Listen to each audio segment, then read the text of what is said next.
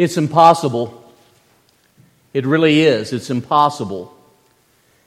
One cannot be God-centered and self-absorbed at the same time. You can't be full of self and full of God. And yet it is easy to be self-absorbed, isn't it? Philippians is a book that just marvelously translates truth into life.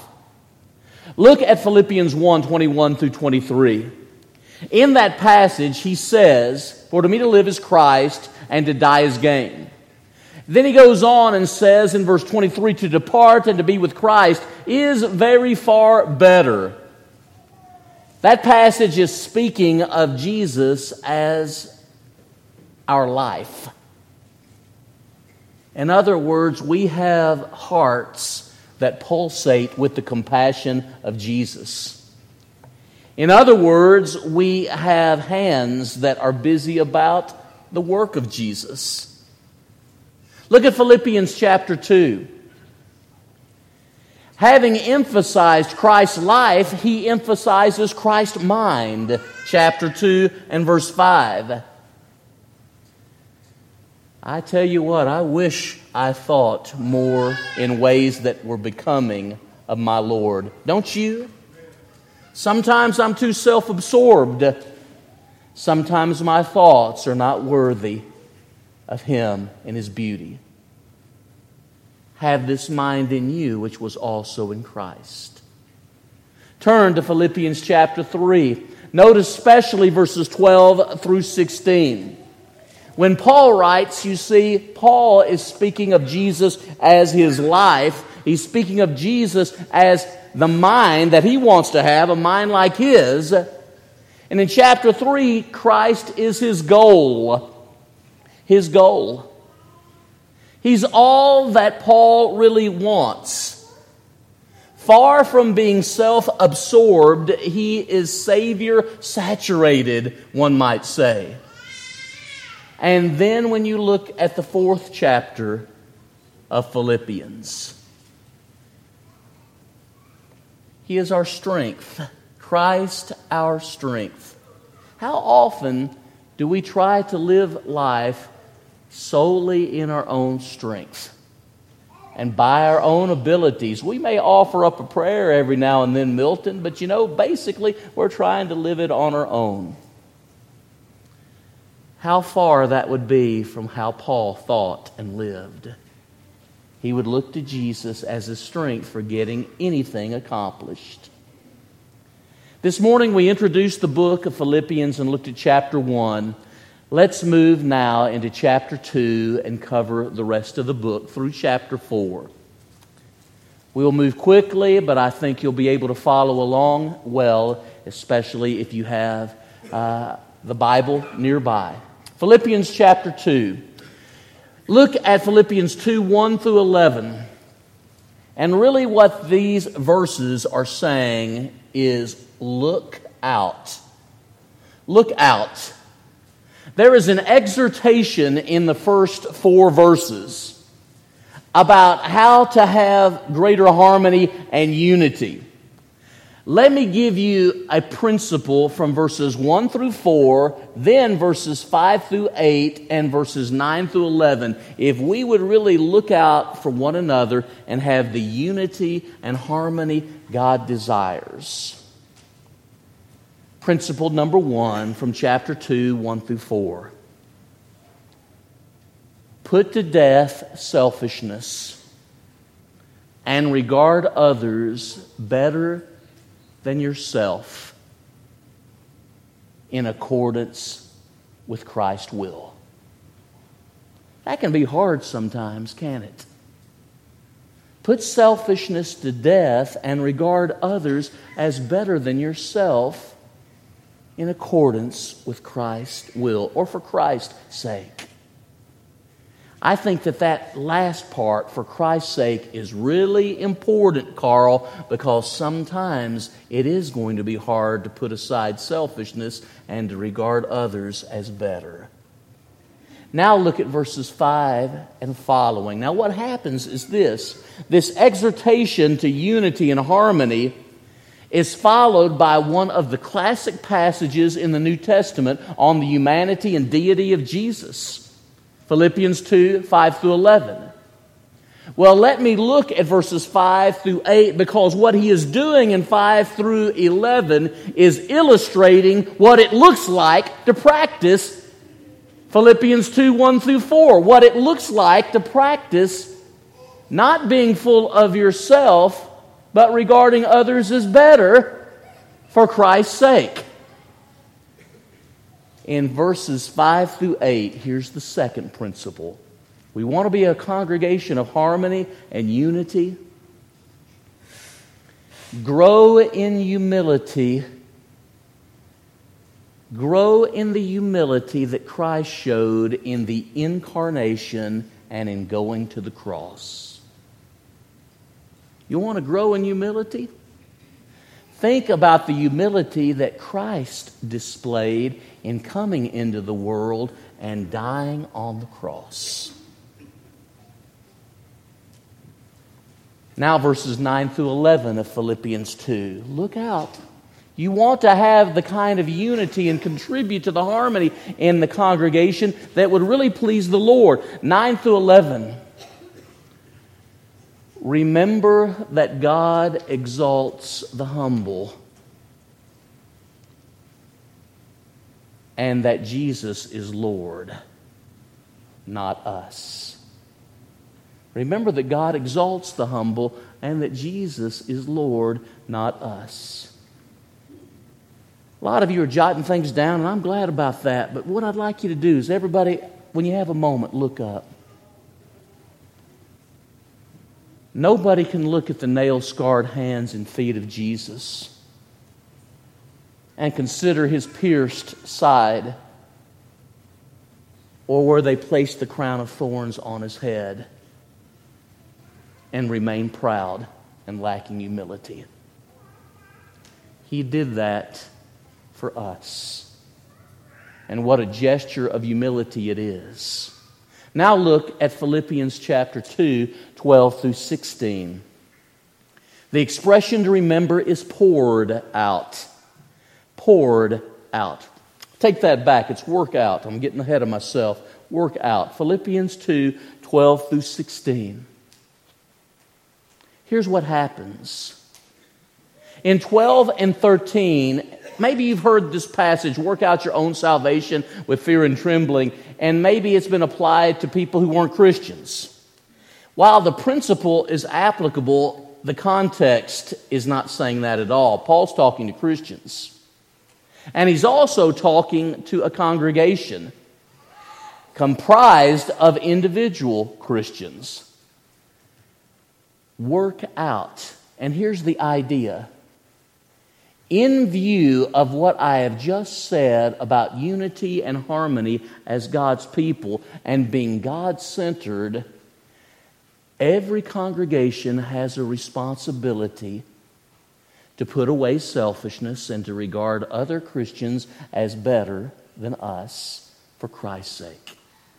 Every congregation has a responsibility to grow in humility by considering the incarnation of Jesus, him coming to earth and then going to the cross to die.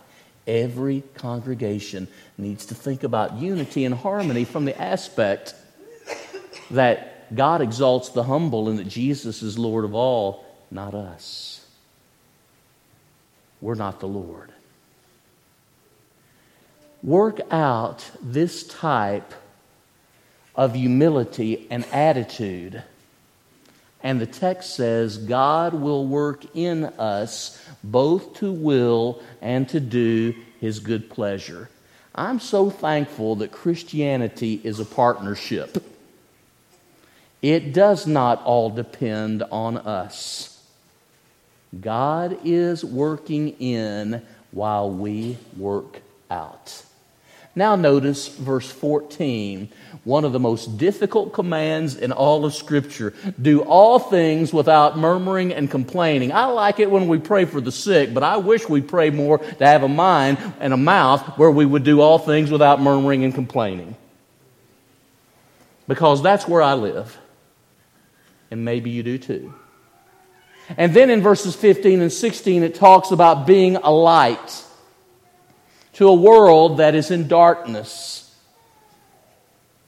I noticed that James tonight in his prayer in Pew Packers prayed that very thing. Look, if you will, now at verse 17, because Paul speaks of being poured out, and he mentions two others that were doing the same thing. Look out, work out, poured out. Paul speaks of himself as an example of someone who tried to humbly follow Jesus. Undoubtedly, he made mistakes along the way, but I think it would be fair to say he's about as faithful as anyone outside of the Lord himself to the will of God. So he is someone very important to look at and to learn from. Look, if you would, at verses 19 through 24. He speaks of the example of Timothy. Here's that word again, mind. I have no man like-minded who's able to minister to your state. He speaks of others. They mind their own things, not the things of the Lord. Timothy was Paul's son in the gospel, so to speak. And he is a man who will pour himself out in service to God. He is a God-centered person. Then he mentions in verses 25 through 30 another person willing to pour themselves out in service and humility, Epaphroditus. Epaphroditus made a one-way trip from Philippi to Rome to check on Paul. It's about 700 miles. Imagine a 700-mile trip in 61 or 62 AD, one way. When this book was written, he got sick and almost died as he was looking for Paul and wanting to minister to him, serve him on behalf of the brethren at Philippi. Poured out in humble service. Thank God that there are many Christians that strongly show that they are God-centered by their words and their actions of humble service. Chapter 3. Philippians chapter 3. I'll break this passage down in its 21 verses by using several ing ending words. All right? The first word is found in Philippians 3:1, rejoicing. Rejoicing. It's amazing that Paul would say finally in most translations and then go on for 2 more chapters. That just goes to show he is a preacher or an announcement maker, something like that. He says finally, but keeps going. Rejoicing. The book of joy, no matter what the circumstances, because our joy is deeper than circumstances. Look at verses 2 and 3. Looking.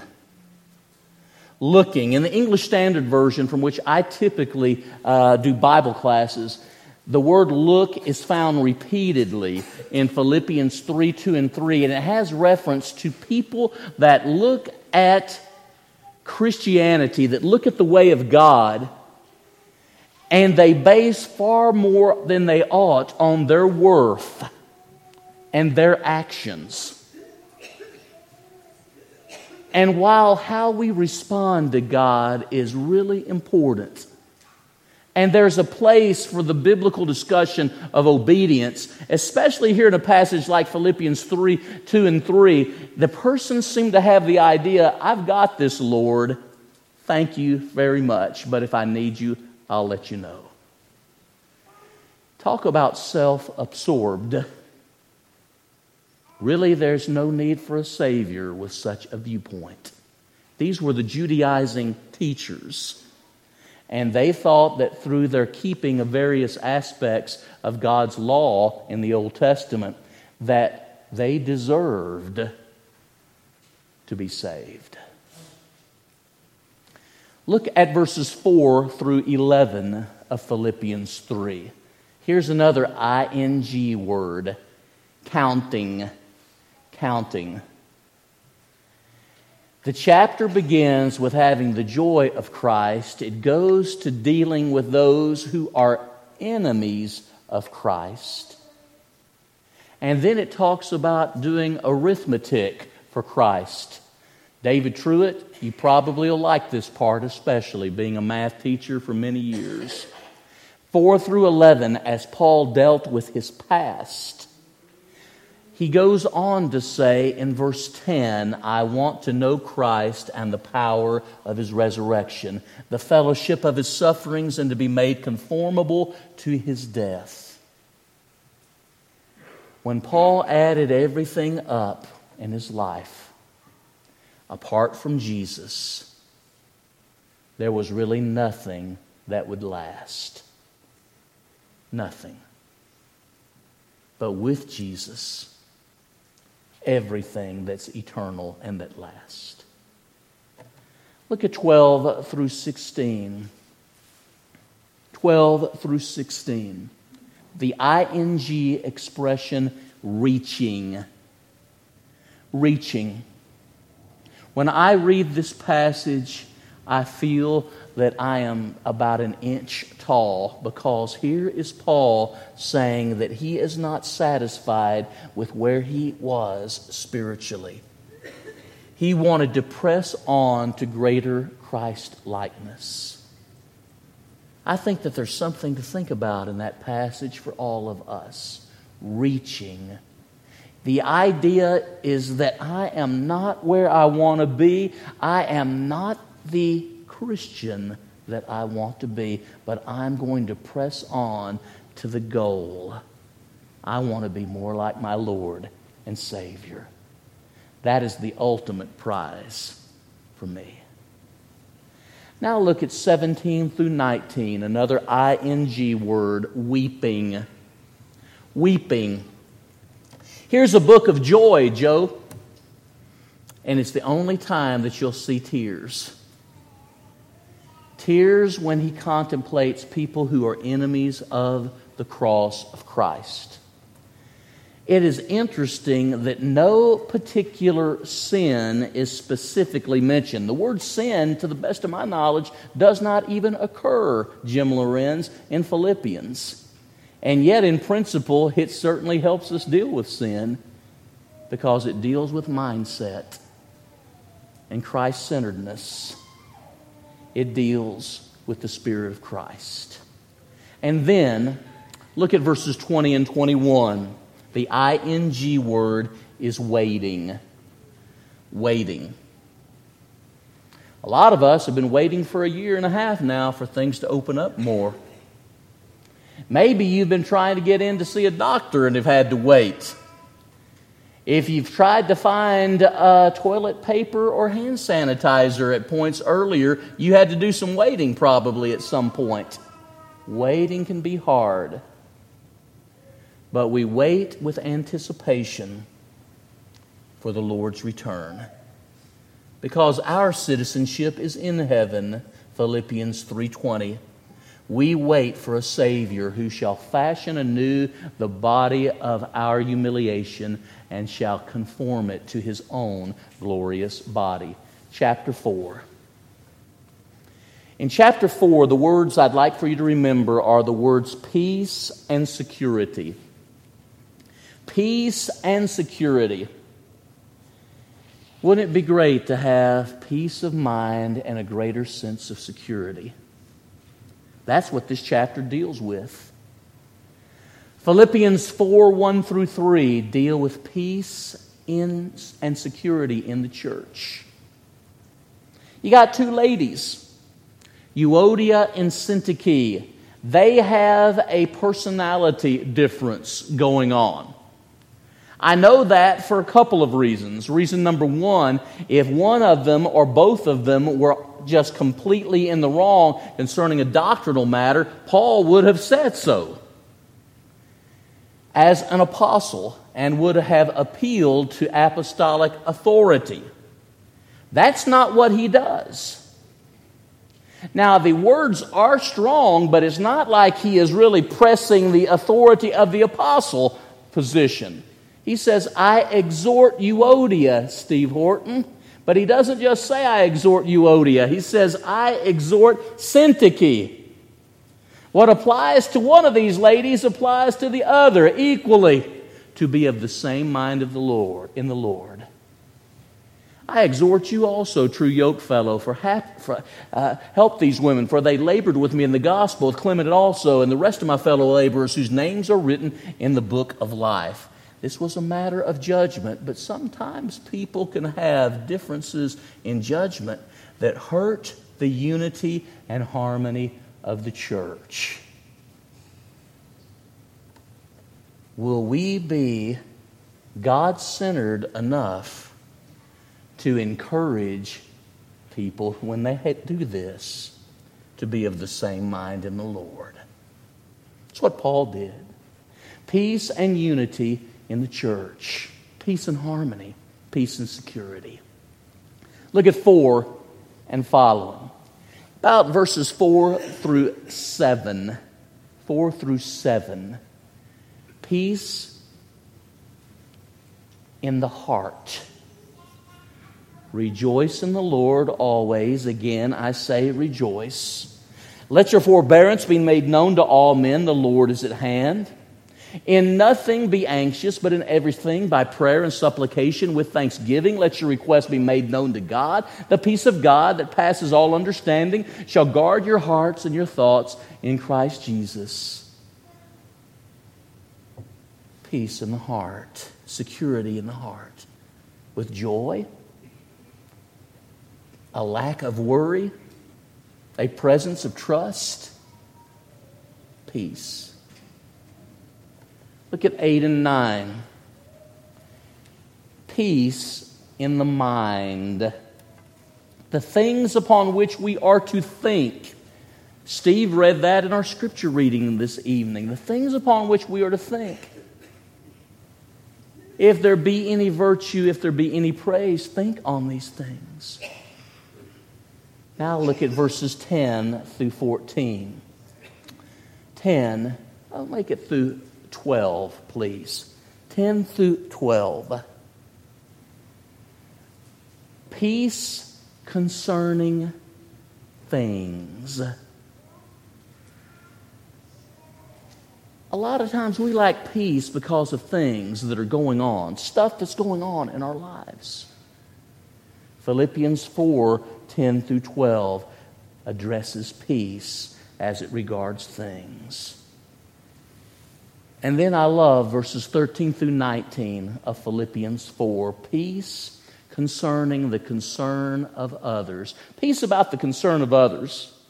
You know, sometimes as Christians we get in helper mode, but sometimes we need to be in the helped position. Isn't that true for all of us? We might be there to help people, and yet sometimes when we're on the receiving end of the help, we don't know how to respond. There is a marvelous example of how to respond from Paul in Philippians 4, 13 through 19. He remembers how good the Philippians had been to him through the years, and he humbly thanks them, and he thanks the Lord for using them to be so good to him, working in their life to bless his. Look at verses 20 through 23. Peace concerning the future. 3 words that all begin with G. You want peace in the future? Think about the glory of God first of all. Paul does. Think about, secondly, greeting the brethren and trying to treat brethren the way we would want to be treated ourselves. That's also in this section 20 through 23. Greet all the brethren and treat them accordingly. And then lastly, grace. If you have concerns about the future, the glory of God and greeting your brethren and loving them the way we ought and considering the grace of God will help the future to be a lot brighter. This book's all about attitude and outlook and disposition. Sometimes we all need an attitude adjustment, don't we? Only one person who's ever lived never needed an attitude adjustment. This book blesses all the rest of us. Thanks for listening. We're about to stand and sing a song of encouragement that will come up on the projector. I hope you'll sing with joy and that there will be peace in your hearts because you have been made right with God through Jesus. May God help us in our struggles to be more God-centered. May God help us to be less selfish and more considerate. May God help us to think of our circumstances in view of eternity. That would help us a lot. Let's stand and sing.